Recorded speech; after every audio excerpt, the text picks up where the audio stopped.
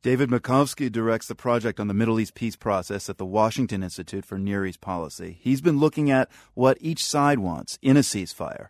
The Israeli approach is two phases. First, stop firing.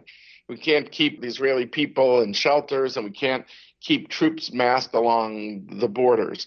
So let's just have a lull, because any negotiation is going to be protracted.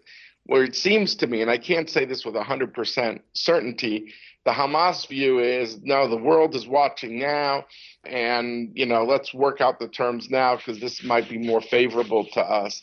And we want everything high profile because we want to leverage this new Egyptian relationship. So even the structure of a ceasefire is not something they could agree upon.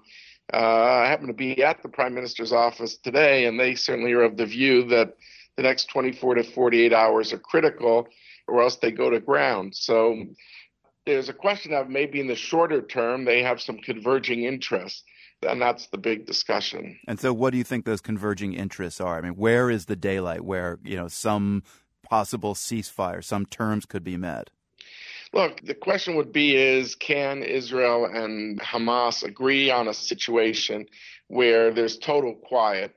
Maybe Israel would open up more and Egypt would open up more, but they would also require more from Hamas, which is to impose the ceasefire, not just on themselves, but on these new Salafi jihadi groups that have sprouted up in Gaza, that have been mocking Hamas at different times, saying, you're not committed to the resistance like you used to be, you've gone establishment. So this is more complicated than it was in 2008 and 2009 when Hamas was the main player in town. They're still the leading player in town, no question. But what is going to be asked of them is to exert control over jihadi groups who have insisted that Hamas is losing their way. And that is to be seen whether they can able to exert it. If they can't exert it, though, the ceasefire is meaningless. If any Salafi group could on any given day just start shooting rockets into civilian areas in Israel, then what good is it for Israel?